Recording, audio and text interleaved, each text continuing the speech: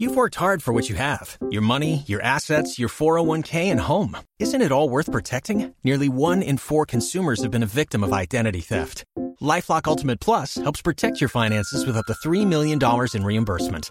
LifeLock alerts you to identity threats you might miss. And if your identity is stolen, your dedicated U.S.-based restoration specialist will work to fix it. Let LifeLock help protect what you've worked so hard for. Save 25% off your first year on LifeLock Ultimate Plus at LifeLock.com/aware. Terms apply.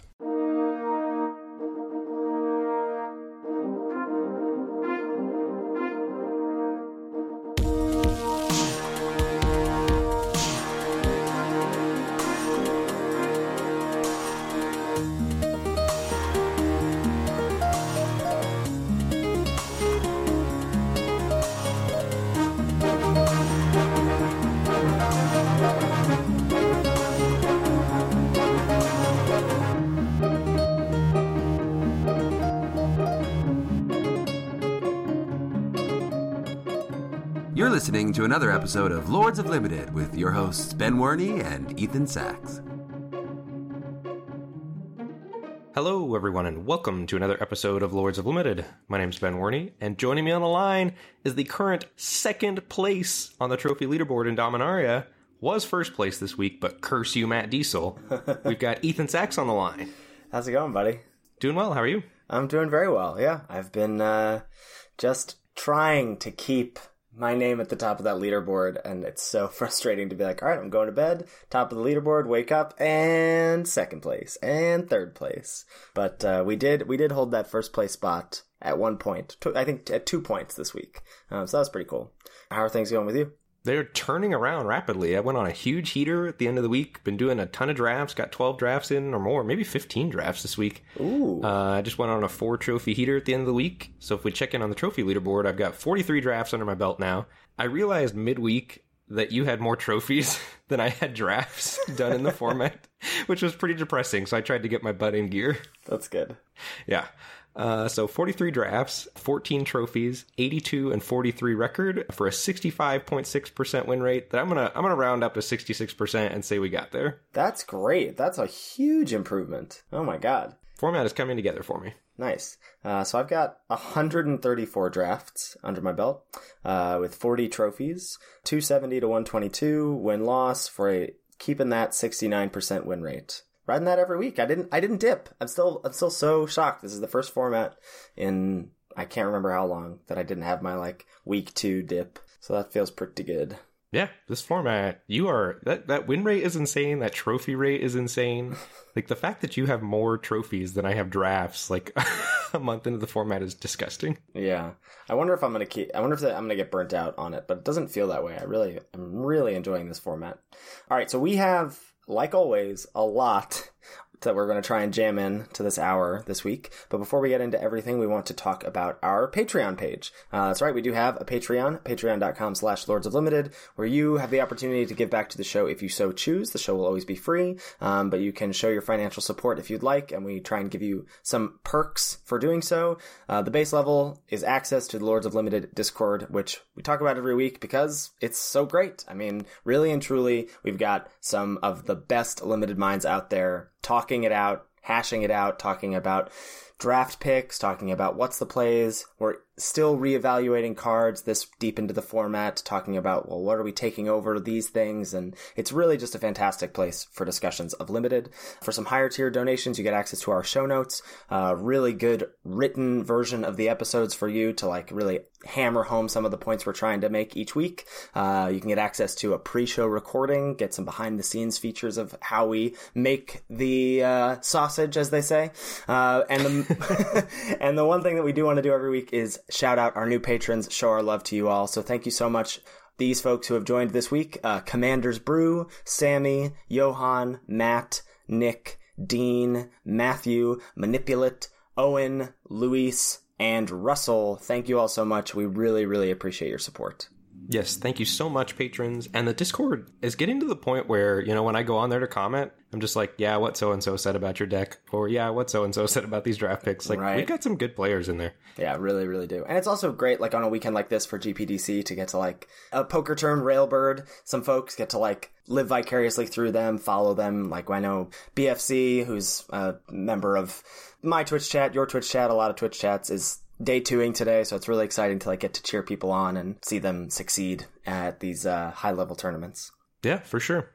All right, so we're going to start off classic Lords of Limited style with a roundtable. Just ease right in to some discussions about the format. So I had a really tricky draft yesterday that I thought would be nice, because sometimes drafts go well and sometimes they really don't. Sometimes you get a bunch of clunker packs, and I'd like to know your thoughts on how you would navigate this. So how would you feel about taking a seat at the roundtable, Ben? Let's do it. All right, so pack 1, pick 1, you see the following options. Vodalian Arcanist, 1 and a blue for the 1/3 that can tap for colorless mana for instants and sorceries. Shivan Fire, single red for the instant that deals 2 to a creature and has kicker of 4, and if you kicked it, it deals 4 to a creature instead. Fiery Intervention, 4 and a red for the sorcery. Choose 1, destroy target artifact, or deal 5 damage to a creature. Academy Journey Mage, 4 and a blue for the 3/2 that bounces an opponent's creature when it comes into play, and it costs 1 less if you control a wizard. Wrath Capuchin, that's 2 white-blue for the 3/3 human wizard with flash and flying, and gives all of your historic spells flash. And Knight of Malice, 1 and a black for the 2/2 that has hexproof from white and first strike, and gets +1/+0 if there's another white permanent on the battlefield. Yeah, this is a good pack. Lots of options. I think quickly I would narrow it down to Shivan Fire, Knight of Malice, or Wrath Capuchin. Mm-hmm. Shivan Fire is just better than Fiery Intervention. I think Vodalian Arcanist and Academy Journey Mage are cards I would not be happy first picking. Mm-hmm. And I think I would also pretty quickly eliminate Knight of Malice from that bunch. It's a rock solid 2-drop, but I think like the power level on Wrath is just way higher. And then Shivan Fire is a super flexible instant speed removal spell. Between those two, I could see a lot of people, pros especially, taking Shivan Fire. They seem to be higher on Shivan Fire than you and I are. Yeah. For me, I think it's a good card. I'm never cutting it from my deck, but I think the power level on Wrath Capuchin is too high. I think Blue-White's the best deck in the format. To the surprise of no one at this point, I've been singing its praises for a couple weeks, so I am slamming Wrath Capuchin here. Yeah, I think this is actually a multicolored card that I'm happy to first pick. Like, there are some that you're like, well, I'll take it, but I'm going to be, like, very ready to move off of it. Wrath is one that I'm like, I'm taking it, and it's going to be hard to push me off of this. Like, even if I don't end up in blue-white exactly, like, if I'm blue X or white X, I'm gonna try and jam a couple basic lands in my deck, or a Skittering Surveyor and a couple basic lands in my deck to make this splash possible. I think this card is just very, very powerful. Alright, moving on to pack 1, pick 2, you see the following cards. Another Shivan Fire. There's a Deathbloom Thallid, that's 2 and a black for the 3/2 that when it dies makes a 1/1 Saproling. Another Knight of Malice. Garna the Bloodflame, that's 3 black-red for the 3/3 with flash, and when it enters the battlefield, you can return to your hand all creature cards to your graveyard that were put there from anywhere this turn, and it gives all your other creatures haste. And there's a Hinterland Harbor, that's the green-blue rare dual land. Yeah, this is like a rough pack to get past after first picking Wrath. Like, there's no good blue or white options in the pack. Right. So, of the cards that we're left with, I think Hinterland Harbor's a fine option if you want to leave yourself, like if you really want to try to stick with Wrath for a little bit, leave yourself options to potentially splash down the road. Garna's a card that's been going up for me a lot recently. I've seen the power of looping Garna shenanigans on the other side of the battlefield a couple times now this week. Mm-hmm. Have not gotten to do that yet myself, so that's on the bucket list. Can confirm, Garna plus Whisper Blood Liturgist is one of the most fun things to do in this format. I think we can rule out Deathbloom Thallid because Knight of Malice is just better. Mm-hmm. But I think the card I would land on is Shivan Fire here. I've very much liked Jeskai decks some flavor of, like usually base blue-white splashing red, sometimes base blue-red splashing white, but definitely blue as a main color. And I think Shivan Fire is a fine splash for some cheap interaction. So I think I'd be looking to pick that here and pair it with Wrath Capuchin, and maybe we end up even moving off Wrath, who knows. But I think Shivan Fire is the pick for me here. Yeah, that seems like the maybe responsible pick. I did end up taking the land here, as we'll get into later, and as we've talked about in previous weeks. I'm very high on taking lands because I don't often find myself short on playables, and especially the dual lands are nice because providing fixing is something that is at a premium in this format. So I grabbed that here, trying to keep the Raft Dream alive, but probably just taking Shivan Fire was what I should have done. Moving on to pack 1, pick 3. You see the following options. There's a Fungal Infection. That's a single black for the instant to give a creature -1/-1 until end of turn, and you make a 1/1 Saproling. Caligo Skinwitch, 1 and a black for the 1/3 wizard that has 3 and a black kicker, and if you kick it, you get to have each opponent discard 2 cards. Ancient Animus, 1 and a green for the instant to put a ++1 counter on target creature you control if it's legendary, and then it fights target creature and opponent controls. And Firefist Adept, 4 and a red for the 3/3 human wizard that when it ETBs deals X damage to target creature and opponent controls, where X is the number of wizards you control. Yeah, this is another rough pack here for us. There's no blue cards to speak of, and I think you and I are really looking to play blue, so that's tough. Mm-hmm. Ancient Animus is not a card that's good enough to push me into green by any stretch if I don't have green cards, and we don't really have a black card yet. We've got Wrath and Shivan Fire, so again, Caligo Skinwitch and Fungal Infection are not the type of cards that are going to push me into a new color. After just taking Shivan Fire, I think this is a pretty clear Firefist Adept for me. Yeah, even without taking Shivan Fire, I think this is a clear Firefist Adept. It's something that gives me hope when it's third pick. Like, it's tough to get signals in the first 3 picks. I mean, obviously tough to get signals in the first pick because you're opening that pack. But tough to get signals in picks 2 and picks 3. I think basically around 4, 5, and 6 is when you can start to see what maybe is open for your seat or what the people to your right are trying to tell you to do. But Firefist Adept is quite powerful. Even if you don't end up in like red-blue dedicated wizards, like I've often found that this just being able to like come into play, if you're not full up on 5-drops, this just like coming into play and dealing 1, maybe 2 if you're like red-black, or you've got other red wizards floating around, like this dealing 1 or 2 to a thing combined with maybe combat damage is still pretty good, and when it's nutty, it's just the nuttiest. So yeah, I'll just grab Adept here and be sad that I didn't take Shivan Fire. We're already drafting wizards, right? Raph's a wizard. We got two wizards and 3 picks. 2 wizards. That's true. That's true. You're right. And but this one doesn't have flash though. Pack 1, pick 4. You see the following options. There's another Vodalian Arcanist. There's a Syncopate, X and blue for an instant to counter target spell unless its controller pays X, and if it's countered this way, it gets exiled. Saproling Migration. 1 and a green for the sorcery. It makes 2 1/1 Saprolings, but if you kick it for 4 extra mana, you get 4 Saprolings instead. Wizard's Retort, 1 blue for the instant, counter target spell, and this spell costs 1 less to cast if you control a wizard. And Sanctum Spirit, 3 and a white for a 3/2 with lifelink, and you can discard a historic spell to give it indestructible until end of turn. Yeah, I am thrilled to see Vodalian Arcanist in this pack. There would have been a time in the format that I would have felt bad about taking Vodalian Arcanist 4th. That time is long past. So yeah, I'm just slamming that here. No consideration really for any of these other cards, and really looking to be wizards at this point. Yeah, I think what's exciting to me about this pack is not only getting to take an Arcanist, but that I think where I'm at is if I'm in a blue deck, I would rather have Wizard's Retort than Syncopate. And I think most of the rest of the world is not feeling that way. So there's a chance, I think, probably not because this pack is so full of clunkers, but there's a chance that I could take Arcanist here, another blue drafter scoops up Syncopate, and then I can wheel this Wizard's Retort, which would be the dream. But yeah, Arcanist 4th seems good to me. But this is, so far, we're pretty much in line, other than the time where you took a good removal spell and I took a dual land that I won't end up playing. But these packs are pretty weak sauce, it feels like. Yeah, I mean, Vodalian Arcanist 4th is not great, but there have been playables. Yeah, maybe. All right, so maybe one more pick here. Pack 1, pick 5. You see not many exciting choices. We've got a Voltaic Servant. It's 2 mana for the 1/3 artifact that at the beginning of your unstep, you get to untap target artifact. There's a Rampaging Cyclops, 3 and a red for the 4/4 that gets -2/-0 as long as 2 or more creatures are blocking it. Keldon Overseer, 2 and a red for the 3/1 with haste, and as kicker, 3 and a red, which allows you to steal a creature, untap it, it gains haste until end of turn, and then you give it back to your opponent at the end of turn, but usually they're just dead once you've done that. I hate that card being in this format so much. I was talking to Twitch chat. It's a rare power level effect on a common that's like slightly overcosted because it's a common, but it's not even really that overcosted because games go that long. So you just randomly end up losing games to this common all the time. Yeah, it's not. I feel like my brother was in chat once because I was like, I don't like this card. I don't think it's good, but I also don't like it because how much variance increases with this card existing.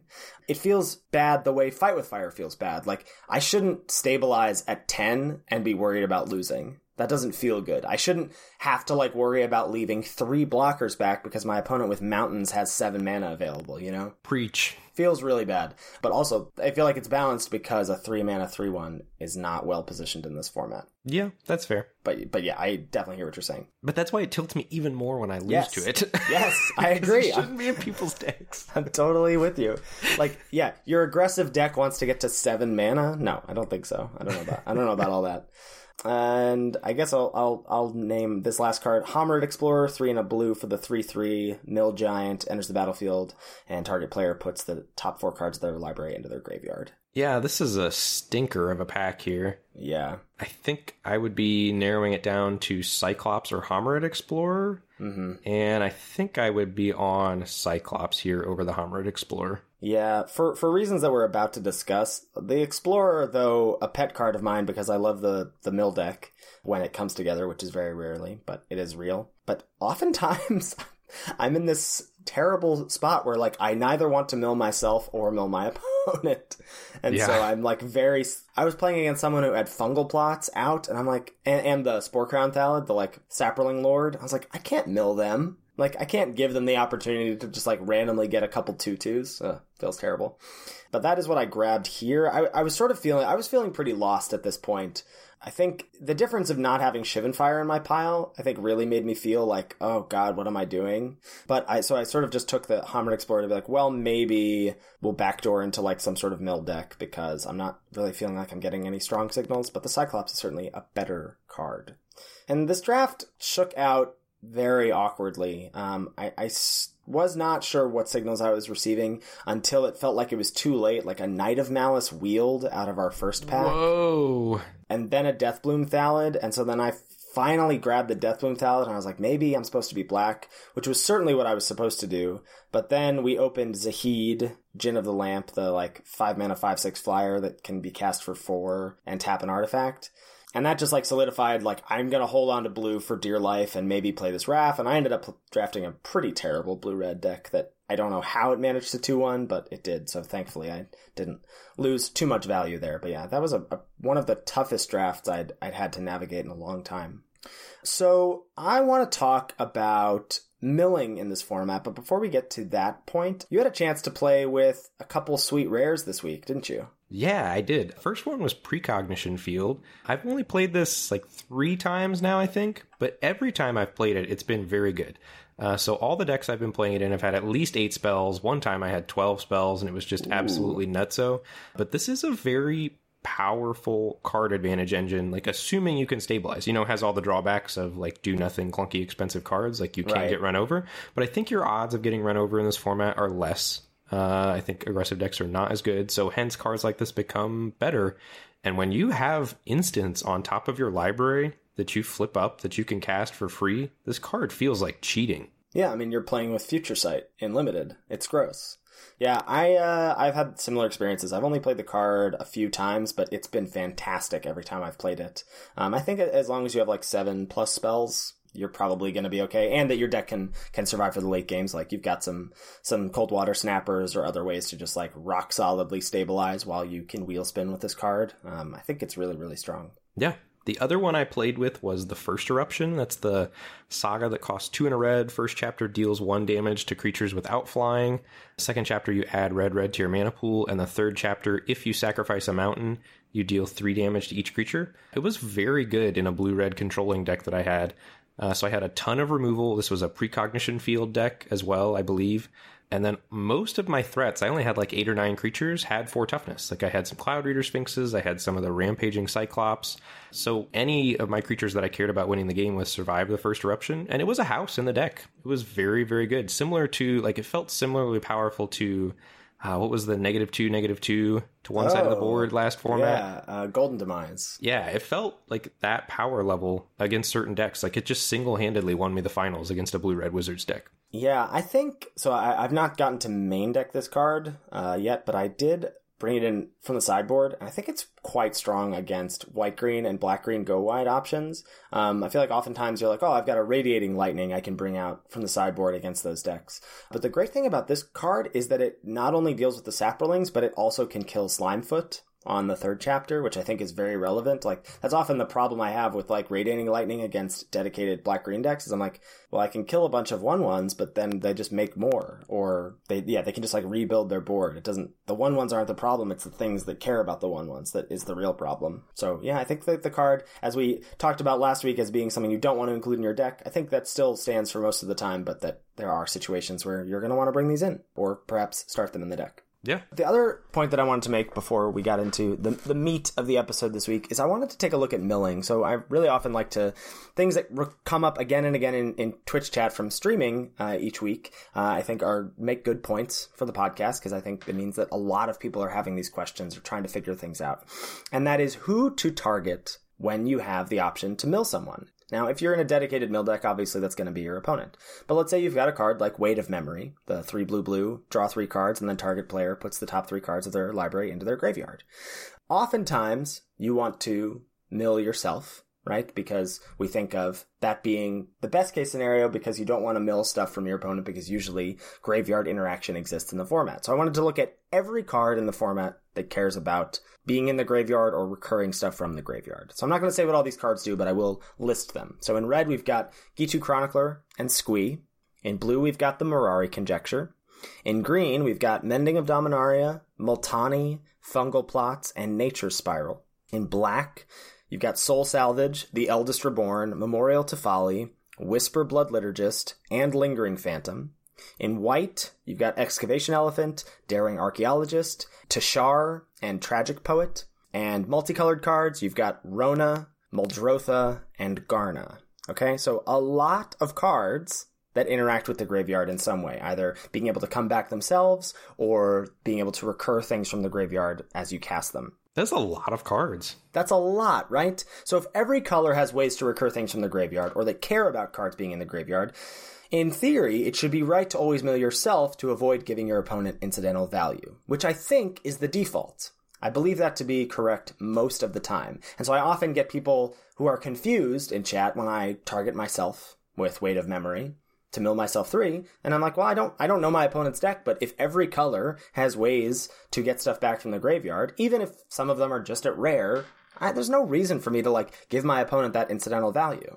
But I think there is something very unique about this format in that the games are very grindy. So if you have a deck, and if blue is the best color, and blue is the best color, I think, because of its card advantage and card selection and opts and divinations and Weight of Memories or precognition fields or things like that. So if you have a deck with a lot of card advantage or self-mill, you may very well be in danger of decking yourself. And those extra 3 to 4 cards that you mill off of a Homered Explorer or a Weight of Memory can really be the difference between you having a few extra turns to win the game and not. And that has come up for me multiple times because I'm so very much in the mindset of I should be milling myself because I don't want to give my opponent the opportunity to get some incidental value out of their deck when I mill them. So I think you need to know your deck very well and know am I a super grindy deck that's going to be drawing a lot of cards and seeing a lot of cards from my library, and is that self-mill going to be detrimental?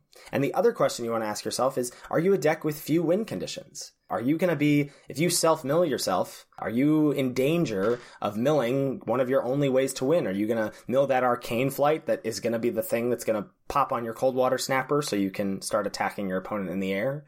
I think that's another thing you need to be very aware of when you decide to mill you or your opponent with these cards. And this sounds like corner case stuff, but I think these are really, really important things to think about when you're drafting these kinds of good control decks. Yeah, so my experience in the format has been, I understand what you're saying, where, milling your opponent is a disadvantage. Mm-hmm. With the types of decks that I've been playing and the types of decks that are good, it's frequently these blue decks that have a couple turtles to try to win the game with. Mm-hmm. And I think that deck is very real, and or just control decks that are trying to find a couple powerful cards. If you mill your win conditions, sometimes you just cannot win the game. Either when my opponent's been milling me, or I've had my own mill cards. I have not been able to target myself because I've cared so much about like 2 specific cards in my deck that I just didn't feel like it was worth the risk. So despite the fact that I know that it's a drawback to mill my opponent, I think I found myself milling my opponent more often than not, just because I couldn't afford to mill myself. Yeah, that makes total sense. But I think you have to have a knowledge of your deck before you can make that decision, or like understand how your deck is going to play out before you make that decision. This has also led me to, whereas before I think I thought of Hammered Explorer as, well, I could just run one of these, and a 4-mana 3/3 body in this format is totally fine, and some blue decks really want that before you can get to your turtles on 6 to stabilize. But I've found it to be a pretty awkward card with that must mill thing, because I don't want to mill myself, because I know those 4 cards are valuable both for potentially milling my own win conditions and for giving me time to win the game, but I certainly don't want to mill my opponent for the reasons stated before. So I've been often not including that in my decks. Makes sense. All right, so your win rate has skyrocketed this past week, and I sort of like briefly asked you, like, while you were streaming for your viewers, what things changed. Like, what were the things that you were doing before, or what things weren't you doing before that you're doing now that you feel like have added to your win rate? And you sort of like just like spitfired a few of these, right? Like real fast. And They were great points. And now you've given us like a pretty good top 8 ways to up your win percentage in Dominaria that I'm really excited to just like rapid fire get out there for the listeners here. So what do we got at number 1? At number 1, we've got, and these are in no particular order, all good tips to do things. Number 1 is play blue if at all possible. So I think the 3 best decks in the format, in our opinion, are blue-white, blue-red, and blue-black, all of them base blue. Mm-hmm. And our most drafted commons and lots of other good MTGO drafters all have lots of the blue commons as our top commons. Like my top commons right now are like the Turtle, Vidalian Arcanist, Divination, etc. Yeah, top commons meaning most drafted commons on Magic Online, not top in terms of ranking. Oh, right. Yes, thanks. Yeah. Number 2, play 18 lands as your default, 17 as the exception. You can play 17 lands if you have a lower curve or maybe more card draw spells like Opt or Divination, but even those often make me want to play more lands because I feel like the only thing that stops me from winning is missing land drops. I think in my, 132 drafts, I've played 16 lands once, maybe twice, in like red-white assertive decks. But other than that, I think you want 18 lands as the default. There's card draw, there's mana sinks, there's memorials, there's ways to get 2-for-1s like Soul Salvage or Divination. All of those make you want to be spending mana every turn, so 18 lands sounds good for that. Number 3, try to give yourself the opportunity to double spell with meaningful spells. So cards like Adamant Will, Merfolk Trickster, Sheevan Fire, Vicious Offering, Gideon's Reproach, Gift of Growth, Piercing Flight or whatever it's called, the deal 7 to a target creature with flying. You can have that main deck, usually sideboard, but if you pick good cheap cards higher and try to keep your curve lower, I just kept losing games with good 4, 5, and 6 drops in my hand because I couldn't double spell. So I just tried much harder to prioritize lowering my curve and giving myself good 2 drops to have a chance to double spell with on like turn 6 and 7. Number 4, put cards in your deck that block well. We've been talking about this for weeks now. The modal 1/3s, Caligo Skinwitch and Gitu Chronicler, vanilla 2/3s, even non-vanilla 2/3s like my boy Howling Golem. These are outstanding blockers in the format. This also lets you leverage your good instant speed interaction to blow out opponent, because blockers have the advantage, and then if you've got mana up to protect something with a Blink of an Eye or Shivan Fire or anything like that, any of those cheap instant speed interaction spells, that's going to just make your high toughness blockers even better. Number 5, be patient in the draft in pack 1, especially if the packs are weak. So really try to find your lane and you're going to be rewarded. We were talking about this, you and I Skyped into your draft last night and we had a draft like this. Mm-hmm. Sometimes pack 1 is really hard and the packs are weak, but I think in general, if you find your lane, you're going to see powerful cards over the course of the draft. It might not be in pack 1, it might not be in pack 2, you might have to wait all the way until pack 3, but there are enough rawly powerful cards in this format that I think if you find the color pair that your seat's supposed to be, you're going to see good cards. I agree completely. I think that raw power level exists not only at rare and uncommon, but even at the common level with the fantastic removal that exists. So I think if you can leave yourself the opportunity to stay as open as possible in pack 1, if it doesn't feel like things are going your way, like give yourself some lands to take, some colorless cards to take, some fixing spells. This is another reason why I have Skittering Surveyor so high. I think that just gives you the opportunity to, once things settle out after Pack 1, Pack 2 is going to show you the way. That's been my experience. That's been a big change for me. Early in the format, I was just getting so frustrated with Pack 1 being bad because I would see people posting these nuts deck lists that they were 3-0ing with. I would just think, like, how are you doing that? I just don't see good packs. But I think if you find your lane and you're patient, you can get there. Number 6, flyers are great. Pick medium ones higher, like Aven Sentry and Academy Drake. And I think the caveat here is I would try to avoid playing Aether Glider because it doesn't block, unless it's the perfect card for your deck, which I think is less often than people might think. Number 7, format is slow, but you need to have the ability to consistently impact the board by turn 3 at the latest, or sometimes the game snowballs out of control. And sometimes this has the bonus of randomly turning into aggressive draws for you that's tough for your opponent to beat. So I've been trying to play more cards in my 2 and 3 drop slot, and again that goes back to the double spelling thing too. Those sort of feed off of each other, but you need to make sure you're impacting the board. And number 8, pick dual lands, the Sultai Memorials, and fixing higher than you are.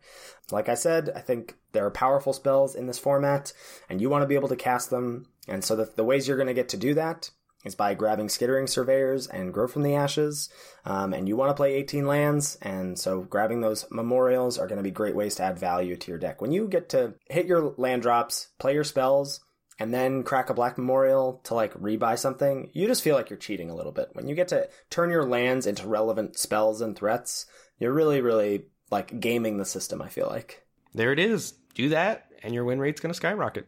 Yeah. Well, that's not true. You still have to play games of Magic. Oh, man, this format is tough. Oh, yeah. Yeah, the other day I was like, oh, are you going to stream? And you're like, I'm fine just playing my games off stream. This format is hard. It is. It's hard. All right. So we try and do these kinds of episodes once every format. They are tough to do, but I think they're important to get to, and that is the What's the Play Dominaria Edition podcast. So we're going to go through a few board states, talk about our thought processes, and hopefully you'll be able to follow along and get some insight into how we're playing games. Yeah, and we'll have screenshots of all these board states when you download the episode if you want to follow along on your computer or whatever at home, and go back and take a look at them deeper in depth and see what you would do. Yeah, so we'll try and be as clear as possible, but we will not be saying what all the cards do this time around. All right, so the first What's the Play I've got for you, Ben, is it's Game 1 of Match 1. You are a black-green, non-Saproling, grindy deck splashing for Fight with Fire.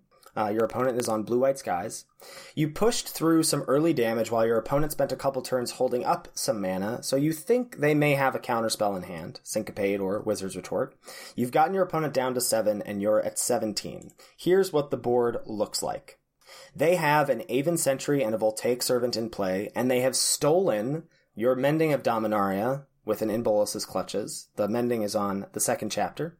You've got a couple of clunky ground creatures in play. You've got Knight of Malice, Skittering Surveyor, Elfhame Druid, a Saproling. You've got a Blood Tallow Candle, and you are at 8 mana currently with your Elfhame Druid, and you've got a Forest and your Fight with Fire in play, or in hand rather. So here is my question to you. You've got a tricky spot here, right? You're out of gas. You could make a tricksy attack with your Knight of Malice into their stuff, but that's not really going to do it this turn. And their hand is full of action, we imagine, right? They've got 4 cards in hand. They have 2 lands in their graveyard from the Mending, which they're going to get back next turn. So they're going to have tons of mana available, theoretically. So you've got this Fight with Fire. You can kick it. You have 2 mountains. But if they've got a counterspell, you're just going to get wrecked, right? They're at 7. You can try and kick Fight with Fire to kill them, but if they counter it, you're basically done. You're out of gas. You have a removal spell in play with the Blood Tallow Candle, but theoretically, they're going to be able to power you out with card advantage and with the threats they already have in hand because they have 4 cards in hand. So what are your thoughts here? Do you just fire off this Fight with Fire? Yeah, this is a tricky spot. I mean, it's tempting to just go for the win, but you're not. I think the important thing is to take a step back and look at what sort of pressure you're under. And you're under, like, literal 0 pressure here. So The only thing that your opponent has that's pressuring you, first of all, your life total is at 17. So you can take a lot of hits from this Aven Sentry if you want to. Second of all, you have Blood Tallow Candle on the board to answer this Aven Sentry. And if you answer the Aven Sentry, the opponent has no way to pressure you at all. So if you get rid of the Aven Sentry, they're going to have to cast another threat to start to pressure you. So I think, like, rather than cast the Fight with Fire and potentially run it into Syncopate or Wizard's Retort, you're supposed to just pass, see what the opponent's up to, maybe kill the Aven Sentry with Blood Tallow Candle on your opponent's end of turn if you want to, and just wait for them to tap out and cast that Fight with Fire. There's no need to run it into a potential counterspell here. I think patience is the way I would go.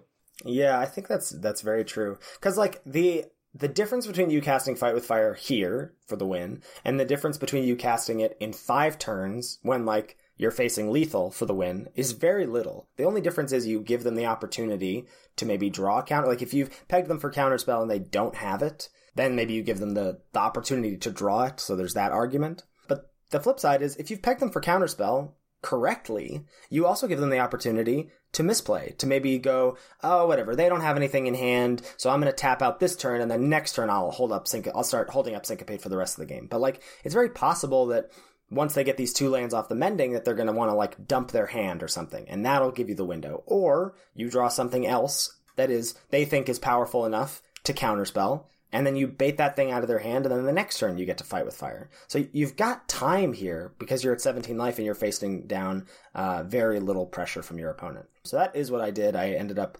waiting. I drew a Guardians of Koilos the next turn, and they ended up countering that, and then that let the window open for a Fight with Fire the following turn for the win. Nice. Yeah, it felt good to, like, peg them for that Syncopate early, which I think is also important. Like, if you're on turn 2 or 3 in this format and your blue opponent is, like, passing with mana up, don't forget about that.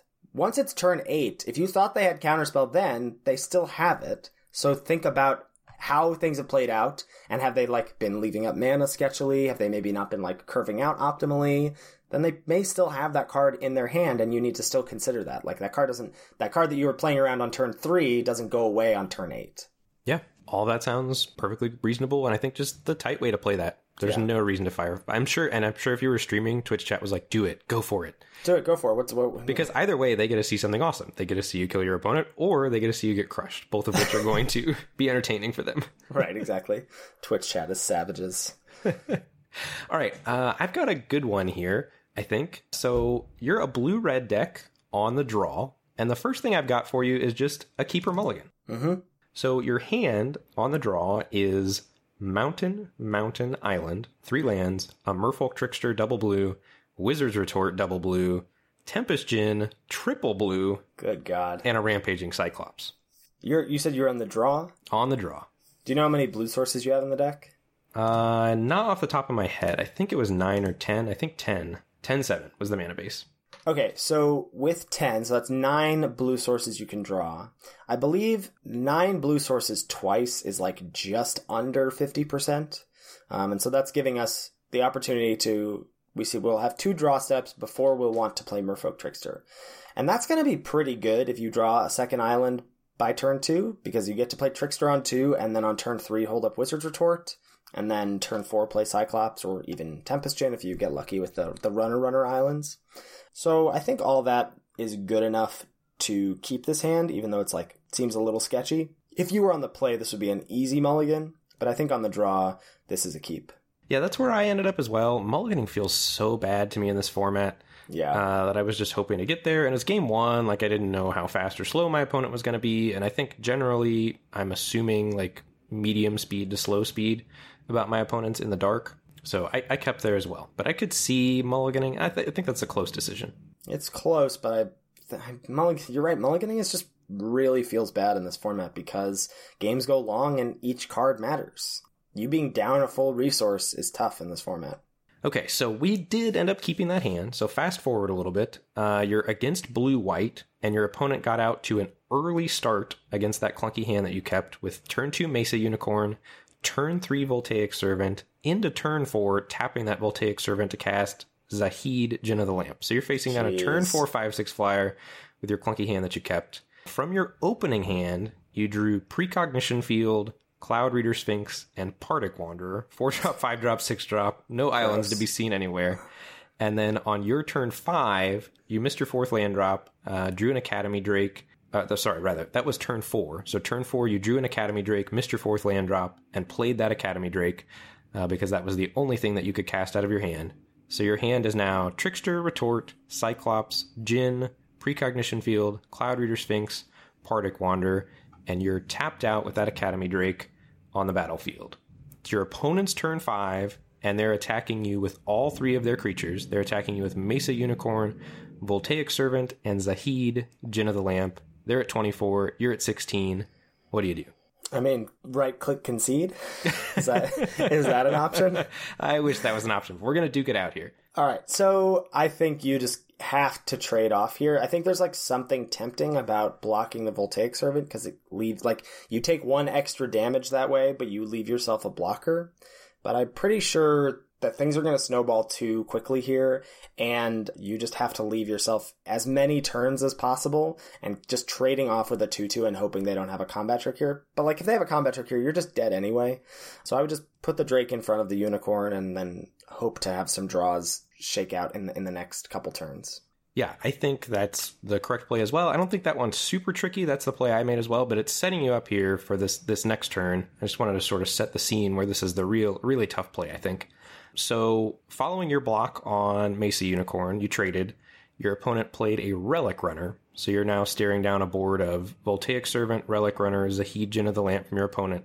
You're at 10 life. On your turn 5, you draw that island. Thank God. Finally. What is the play here? Opponent's at 26, you're at 10. You've got Trickster, Retort, Cyclops, Precognition Field, Cloud Reader Sphinx, and Partic Wanderer. We also have the deck list here for you. So as soon as my opponent played Zahid, Djinn of the Lamp, I immediately took a look at my deck to see what ways I had to kill Zahid, Djinn of the Lamp. Options were blink of an eyeing it and trying to counterspell it, or Deep Freeze. Those were the only 2 hard answers I had to Zahid, Djinn of the Lamp. All my other removal was damage-based and was red, which we've talked about being a drawback of the red removal. Mm-hmm. So really my only out is Deep Freeze, which I don't have in my hand. That makes me, I mean, I guess you could... So here are your options, right? You can play Merfolk Trickster in there, like, beginning of combat step to tap down Zahid, which buys you a turn against that card. And then maybe you trade your Trickster off for Relic Runner, and maybe not. So that gives you, theoretically, 3 more draw steps at Deep Freeze before you die? 2 more draw steps at Deep Freeze before you die? 2 more, I think. The other option is to play Rampaging Cyclops this turn, which uses all your mana. Hope your opponent doesn't have a Historic spell. So that then what they do is they just attack with Zahid. You go to 5. You're 4/4 holding back the 1/3 and the 2/1. And then the following turn, you can, on their attack, when they go to attack with Zahid for lethal, you can cast Trickster to remove flying from it and double block to kill Zahid. And I think that's because, like, otherwise you're, like, basically playing to just draw Deep Freeze. Whereas this gets interrupted if they have Historic spells, because that makes Relic Runner unblockable. But that still doesn't kill you. It does put you to a precariously low life total, but it doesn't kill you. And I think you just have to, like, my thought process would be, look at what I have in my hand, how can I set up a way to deal with this bomb? And that is the way that you have to deal with that bomb. Yeah, I totally missed that. So I was so stuck on, I'm dying to this Zahid, looking at my deck to see what answers I had in my deck, because on Magic Online, I always screenshot, and I think you do too, screenshot your deck and then go back and look at it for reference. Yeah. And so I looked at my deck, and I was seeing Deep Freeze, and I was thinking, okay, I got to draw Deep Freeze. So my thought process was, I need to buy time to draw Deep Freeze. And I didn't look at my hand and see if I had the tools in my hand to answer Zahid, and turns out I did. Like the Rampaging Cyclops plus Merfolk Trickster line you talked about. Mm-hmm. And after I played the Merfolk Trickster, I did what you said. I tapped down Zahid, traded with Relic Runner. I thought, I bet if I'd played Rampaging Cyclops and then, like, tried to Trickster, I could have killed Zahid. So if I'd just taken more time, I think, to look at my hand and see if I had the tools in my hand to answer that Zahid, I probably would have found that line. So turns out we ended up losing that game, but I did realize that line and made that exact same play on turn 4 Zahid, played a Rampaging Cyclops, and nixed it with the Merfolk Trickster to double block, and we ended up winning the game. Oh, baby. So you got to... I got redemption. Yeah, a little redemption shot. That's great.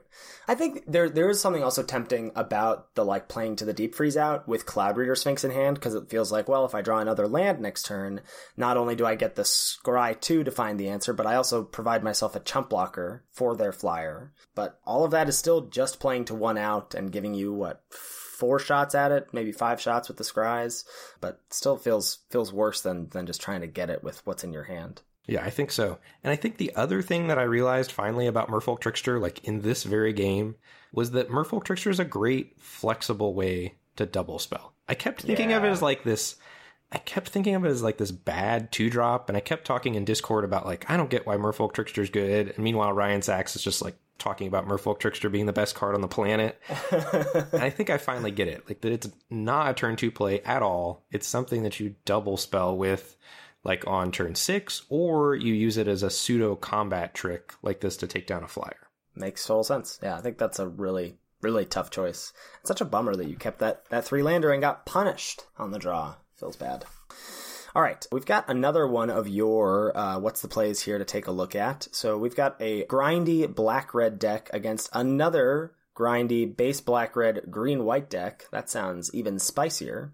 We're in game 3, and you've traded off a bunch of resources. So here are the life totals and the board states. So you're at 12, and your opponent's at 11. Your opponent only has lands in play. They've got 3 mountains, 2 swamps, an isolated chapel, and notably a memorial to Folly, which is the black memorial that can get back a creature from a graveyard. In play, you've got a Phyrexian Scriptures on the second chapter, which explains the board being pretty clear here. You've got a Gitu Chronicler, which is now a 2/4 artifact because it got the counter from the Scriptures. You've got a Jousting Lance and 6 lands in play, 3 mountains, 3 swamps. Your hand consists of another Gitu Chronicler, a Thallid Omnivore, and a Caligo Skinwitch, and a mountain. Your opponent's notable graveyard creatures are Virix Bladewing, Garn of the Bloodflame, and Thallid Omnivore. And your Phyrexian Scripture is going to go off next turn, right? You've just hit the second chapter. So you're going to go off next turn to exile their graveyard. But so we imagine that they're going to be grabbing some creature from their graveyard, and it's probably going to be Virix Bladewing, right? So we can know that what is going to happen this turn is our opponent's going to sacrifice their memorial to get back Virix Bladewing. They have 3 cards in hand, so it is not unreasonable that they will then be able to play their 7th land and kick Virix Bladewing to get 2 4/4 dragons. So we can basically know face up what they're going to do here, right? They're going to crack Memorial end of turn, and then they're going to play Virix to get 2 4/4 dragons next turn. So what do we do in this place, right? So we've got a 2/4 in play, we've got a Jousting Lance, and we've got some creatures we can play. What's the play, Ben? Yeah, this was a super tough situation because it was all face up. Like, and I felt like there was a correct answer, and there were so many variables and so many moving pieces that it was just really hard for me to sort out. So the opponent has 7 untapped lands, 4 of which presumably are going to be, like the Memorial and 3 others are going to be used to crack the Memorial, which only leaves 3 lands untapped for them. So there's not a lot that can interact, like removal-wise, with my Gitu Chronicler for 3 mana. I don't think probably anything, really. Vicious Offering doesn't do it, Wizard's Lightning doesn't do it. I guess the Cast Down does. Yeah. But I'm assuming that my opponent's next turn, they're going to be casting Kicked Virix Bladewing. And I think that's like a fairly reasonable assumption, like probably 80-90% chance accurate that's going to happen. So steering that down, our life totals are at 11 and 12. I felt like I was losing because I knew I was going to be staring down 2 4/4 flying dragons, which is just like not a good feeling. Yeah. That's like a hard spot to be in. So I kept looking, the opponent's only got 3 cards in hand. I could kick my Caligo Skinwitch, but that doesn't solve the Virix Bladewing problem. I could kick my other Gitu Chronicler that I've got in hand and buy back either Vicious Offering or Fiery Intervention. That doesn't really solve the Virix Bladewing problem because I'm only killing one of them, and then I'm still falling behind. That didn't feel great. So ultimately what I ended up doing, which I think was a mistake, was I just attacked with the Gitu Chronicler for 2 damage, and I put my opponent down to 9. And then after I did that, I was thinking about all this other stuff, and I thought, if I played Thallid Omnivore, I can force them. I really was the aggressor in this situation. I could have played Thallid Omnivore and forced my opponent into a world where they needed to chump if I equipped Jousting Lance to it, or if I just had enough creatures on the battlefield to threaten to sacrifice. So I think the correct play for this turn was to play my land, hit my 7th land drop, equip Jousting Lance on the Gitu Chronicler, play Thallid Omnivore, and hit them for 4 down to 7, and then they were going to be in a point where they needed to block with their Virix Bladewing. So like the chess adage of the best defense being a good offense. Like I was supposed to be the aggressor here, but it was really tough to wrap my brain around that, knowing that I was tearing down 2 4/4 flying dragons. So if you had equipped first and attacked, they would have been at 7. And then you would... What's so good about this turn also, the ability to equip and then play Omnivore, is you get to use all your mana, which feels good. And you now have 2 pretty decent threats, right? You've got a 4/4 First Striker and a 3/3. So then the following turn, you get to play... You can play both of your modal 1/3s As fodder for the Omnivore. As fodder for the Omnivore, and then they basically have to, like, block. Like, they have to block, they, like, chump, basically. Your 4/4 first striker and your Omnivore, because your Omnivore threatens lethal if they're at 7. Yes. Which is pretty gross. And then your Gitu Chronicler, they can't double block that, because if they do, then they lose to Omnivore. But single blocking it feels bad also. So they're in this, like, really awkward double chumping situation, which is pretty insane considering they just played Vyrix Bladewing kicked. Yeah, I just couldn't wrap my head around the fact that I was supposed to be the aggressor. So while I didn't equip Jousting Lance, I still did end up playing Thallid Omnivore correctly, I think. Putting my opponent on enough of the back foot that I got the job done in like 2 or 3 turns down the road, as opposed to, 1 or 2 turns more cleanly like I should have. Yeah. But I think it's all face up because they have to use the Memorial this turn if they want to use it, because your Phyrexian Scriptures is going to go off the following turn. So they're forced to return Vyrix if they want to. And if they don't, great. Like, I think you're winning anyway. Right. That's how I know you can deduce that they have to return Vyrix. It's very interesting. You don't often get situations in Magic where, like, you feel like you have all the information to make your decisions. Well, and I felt like I could plan out my opponent's future turns too, which was why I took so long to make this turn. Like, I was 7 minutes up on my opponent here in clock, and I was only up like a couple minutes after this turn. That's why you play fast and efficient, so you have the time to make those decisions. Yeah, felt good to come to the right answer there, even after not coming to, like, the completely optimal answer. Like, to suck up to not... There was no sunk cost fallacy either there. I sucked it up, played my Thallid Omnivore, and still found a way to get there. All right, I've got another one for you here. This, I think, comes up commonly, or not maybe this face-up obvious, but... so this one deals with facing down open mana from your opponent. So, here's the scene. You're a blue-white Flyers tempo deck against a blue-red Wizards deck splashing white in Game 1.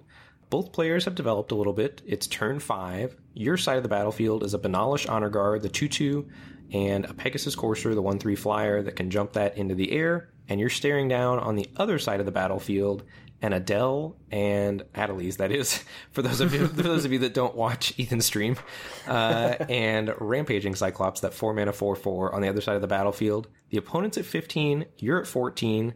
You hit your 5th land drop this turn with 4 plains and an island, and your hand contains the following cards: 2 on Sarah's Wings, Academy Journey Mage, and Pegasus Courser. Your opponent's tapped out, their Adeliz is tapped from attacking you. Life totals, they're at 15, you're at 14. What do you do here?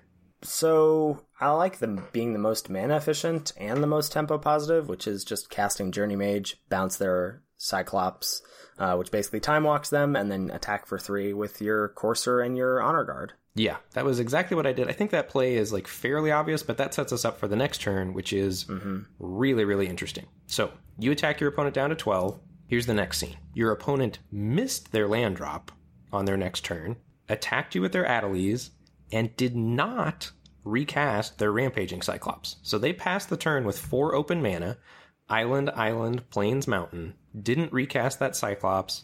It's your turn 6, you drew a Plains for the turn, so your board is now Benalish Honor Guard and Pegasus Courser, you added that Academy Journey Mage, you've got 2 on Sarah's Wings in hand, and a Pegasus Courser. Life totals are tied at 12. What's the play here? All right, so this is pretty gross, because they have some way... They've missed their land drop, but they haven't deployed the Cyclops. So they have at least one thing to do at instant speed, potentially multiple things, because that flexibility is better than playing the Cyclops. So whatever they want to do on your turn is better than just playing a 4/4. Which feels bad, because a 4/4 is pretty good on this board. Well, it's not great. It can't block like Courser or the like jumped Journey Mage. So it's not great. So they have Jeskai on board, right? Blue, white, red. So there's so many things they could have here. So I think it's important to talk about what those things could be.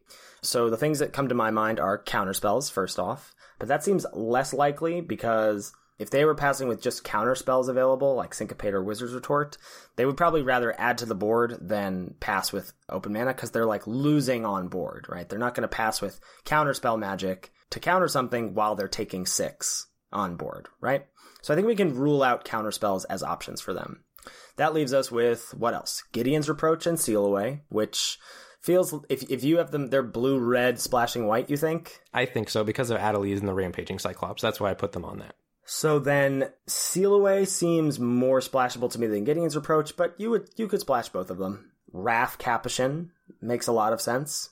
as both a splashable thing and something that you would want to play here, right? If we get frisky and attack with our Pegasus Courser, they can flash in Wrath and eat the Courser. Yep. Red-based damage spells like Shivan Fire or Wizard's Lightning are not really things like we need to think about playing around unless we're going to deploy an On Sarah's Wings, but you're a smart player, you're not going to deploy On Sarah's Wings into open mana here. Well, this is also Blink of an Eye mana as well, so I think Sarah's Wings is just totally out. Sarah's Wings is totally out. There's also Merfolk Trickster, our boy, the blue 2/2 that can remove abilities from things and tap them.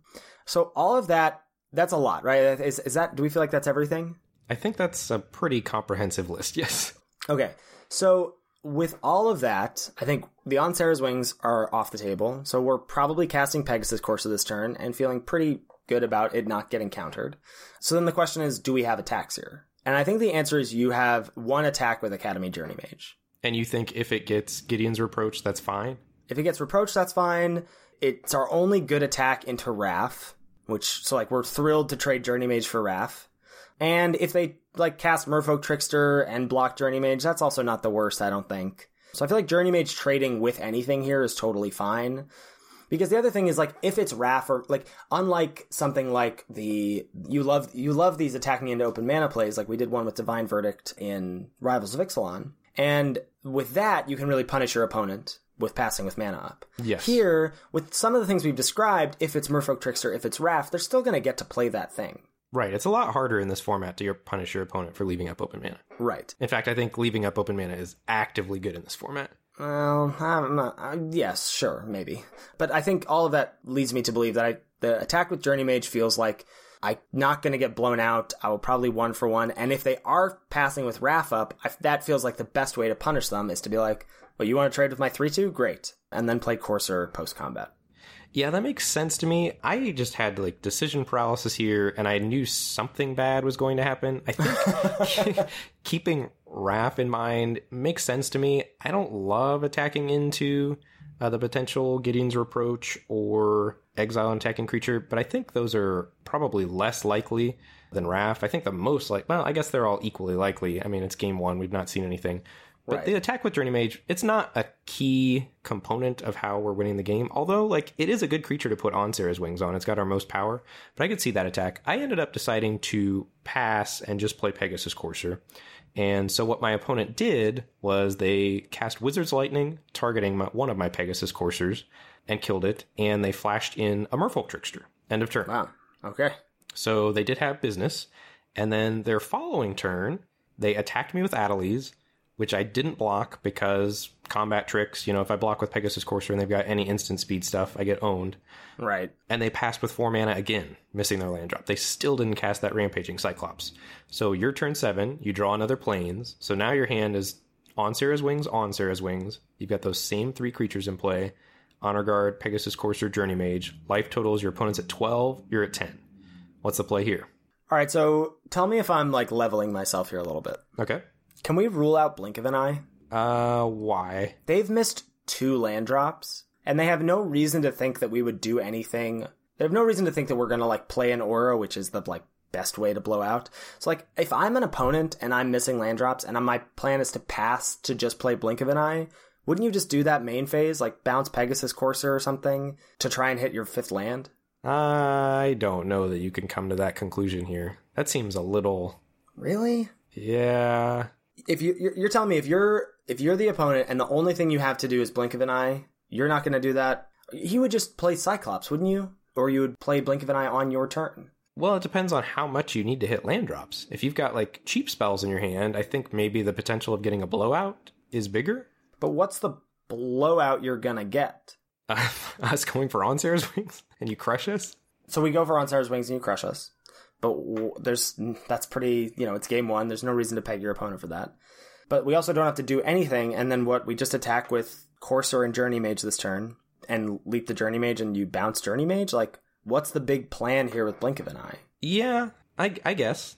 I don't know that, like, I know what your opponent plays here. So maybe that's what is leading me to go, like, can we rule out Blink of an Eye? But I really think there's something to be said there about they're missing land drops, and there is nothing that makes playing Blink of an Eye on our turn better necessarily, except for what is exactly in our hand. Well, and what about holding up Blink of an Eye and Sheevan Fire? Like, we don't know what's in their hand. It could be so many combinations of cards. Yeah, it could be so many combinations of cards, and we certainly know that it's better than playing Rampaging Cyclops. Yeah, so here it feels like we're much less inclined to attack with a 3-2, knowing that it would just trade with a Merfolk Trickster. And playing on Sarah's Wings in open mana feels pretty bad. So I guess if I just really wanted to go with my read that they don't have Blink of an Eye, I could fire off an On Sarah's Wings here, which also feels better knowing that we have 2 of them, because we can't have 2 in play anyway. But all that said, I guess I'd probably just play land and pass, unless I wanted to really go with my you don't have Blink of an Eye read. Yeah, that was what I ended up doing. I went land pass because I thought there were just too many ways I could get wrecked if I tried to cast On Sarah's Wings. I think the only other mitigating factor is that we've got 2 in hand. So I could certainly see, now that I know that they're legendary, this was the game I legend ruled myself with double On Sarah's Wings. Oh no. Felt bad. Don't do that, ladies and gents. That's also what's the play tip? Pleb tip, as it were. Pleb tip, yeah. So yeah, I just think, and this sort of illustrates the problem with attacking into open mana in this format, especially if your opponent's Jeskai colors, especially feels like there's tons of good instant speed interaction. I just think you need to be very, very careful if you're attacking into open mana. So what did your opponent end up doing? Yeah, they ended up flashing in Wrath, end of turn, and I lost the race in the air, partly due to legend ruling myself with On Sarah's Wings, but I think I probably would have lost anyway. But yeah, certainly tricky spots there, and I think those are all very interesting. This format has so much good gameplay. Yeah, it really does. Yeah, those are the things that are great. The mini games about figuring out what they're passing with mana up doing, getting to play around Wrath or Reproach or Seal Away or Syncopate. Those are fun little mini games in already complex games. Yeah, I mean, and there is also bad gameplay where your opponent just casts a bomb and wins, but I think the good gameplay outweighs the bad.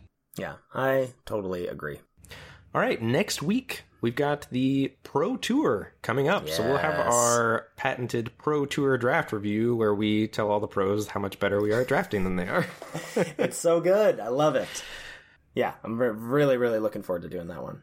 Thank you, as always, to Salty Pretzels for our intro and outro music. Make sure you give that a listen. We also have our Dominaria treasure hunt going on, so if you get some of those crossed off, you can tweet at Lords of Limited and hashtag them with hashtag DOM treasure hunt. And if you're not on Twitter, you can feel free to email us screenshots at lordsoflimited@gmail.com. We've got 13 of the 15 crossed off, I believe. We're waiting on Fall of the Thran and... what's that card that Phyrexian Scriptures. Yes, Phyrexian Scriptures, a mythic and a rare. Easy peasy. Easy. So get to work, everybody. And one other one. I don't know what it is off the top of my head. It's Evra gaining you, being 100 power. Oh, yeah. No big deal. No big deal. We made it really hard. We made it too hard this time around, I think. Maybe. But, whatever. We're still figuring things out. Also, are you really not going to accept my Taste the Rainbow achievement? So you submitted one where your opponent conceded prior to you untapping to get an achievement. I'll accept it. Thank you. I said no on Twitter because we've got a bet writing on this to where That's right. Whoever gets the most achievements crossed off gets the first time slot in our 15-hour stream that we do to celebrate these achievements. And the first time slot, being the first person to stream, is infinitely better than being the second person to stream. Yeah. Because you just get to heckle the other person. Yeah. While they're exhausted. Yeah. Yep. So if you want to get in touch with us or check out our Twitch streams, I am at twitch.tv/Lord Tupperware. Ben is at twitch.tv/Mr. Metronome. We are both under those same usernames on Twitter. And you can also, as we said, tweet at the podcast at Lords of Limited. If you've got any feedback about the show or any questions, shoot us an email at lordsoflimited@gmail.com. Thank you all so much for listening, and we'll catch you next week for another episode of Lords of Limited. Thanks, everybody. See you later.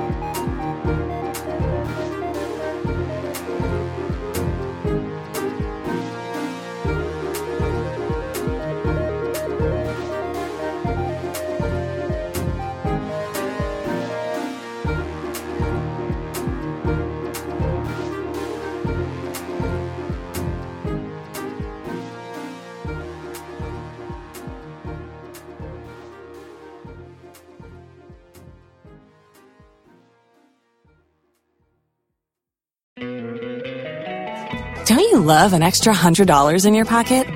Have a TurboTax expert file your taxes for you by March 31st to get $100 back instantly. Because no matter what moves you made last year, TurboTax makes them count. That means getting $100 back and 100% accurate taxes only from Intuit TurboTax. Must file by 3/31. Credit only applicable to federal filing fees with TurboTax full service. Offer can be modified or terminated at any time.